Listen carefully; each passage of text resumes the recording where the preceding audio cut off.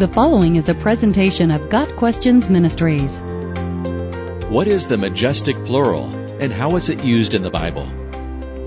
The majestic plural, also called the royal plural, is the use of a plural word such as the pronoun we or us to refer to a single person. As a type of gnosis,m, the majestic plural emphasizes something or honors someone in a stylistic way. Basically, when a member of royalty referring to himself says we instead of I, he is using the majestic plural. For example, Queen Victoria, upon hearing a tasteless joke, is said to have replied, "We are not amused." The ancient Hebrews used the majestic plural, and some examples are found in the Old Testament. But the construction is not unique to Hebrew.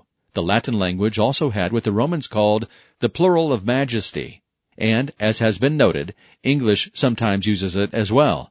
Other modern languages using the royal plural include Punjabi, Hindustani, Telugu, and Egyptian Arabic, in which the President of Egypt is referred to as Your Excellencies.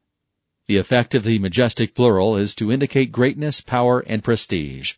It is normally reserved for use by nobles, kings, popes, and other persons of high rank when speaking in an official capacity, or by those of lower rank when speaking of, or to, their betters.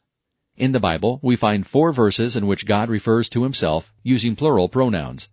The most well-known passage is Genesis 1 verse 26. Then God said, "Let us make mankind in our image, in our likeness."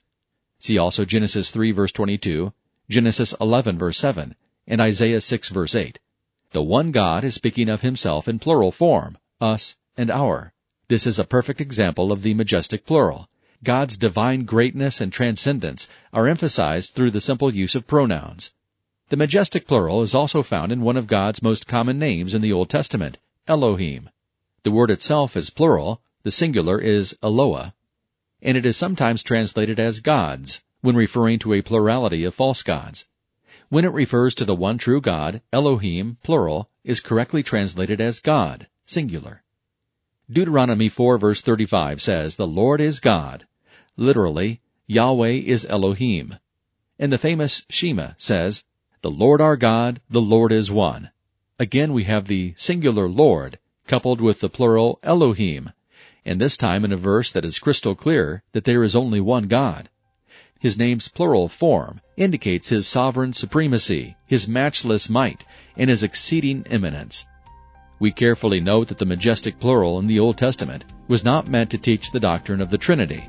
It is simply a linguistic tool that God employed to accentuate his greatness. However, the use of plural constructions to refer to God leaves open the possibility of God's triune nature.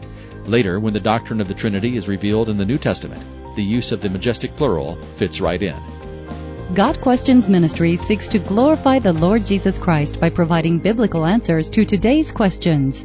Online at gotquestions.org.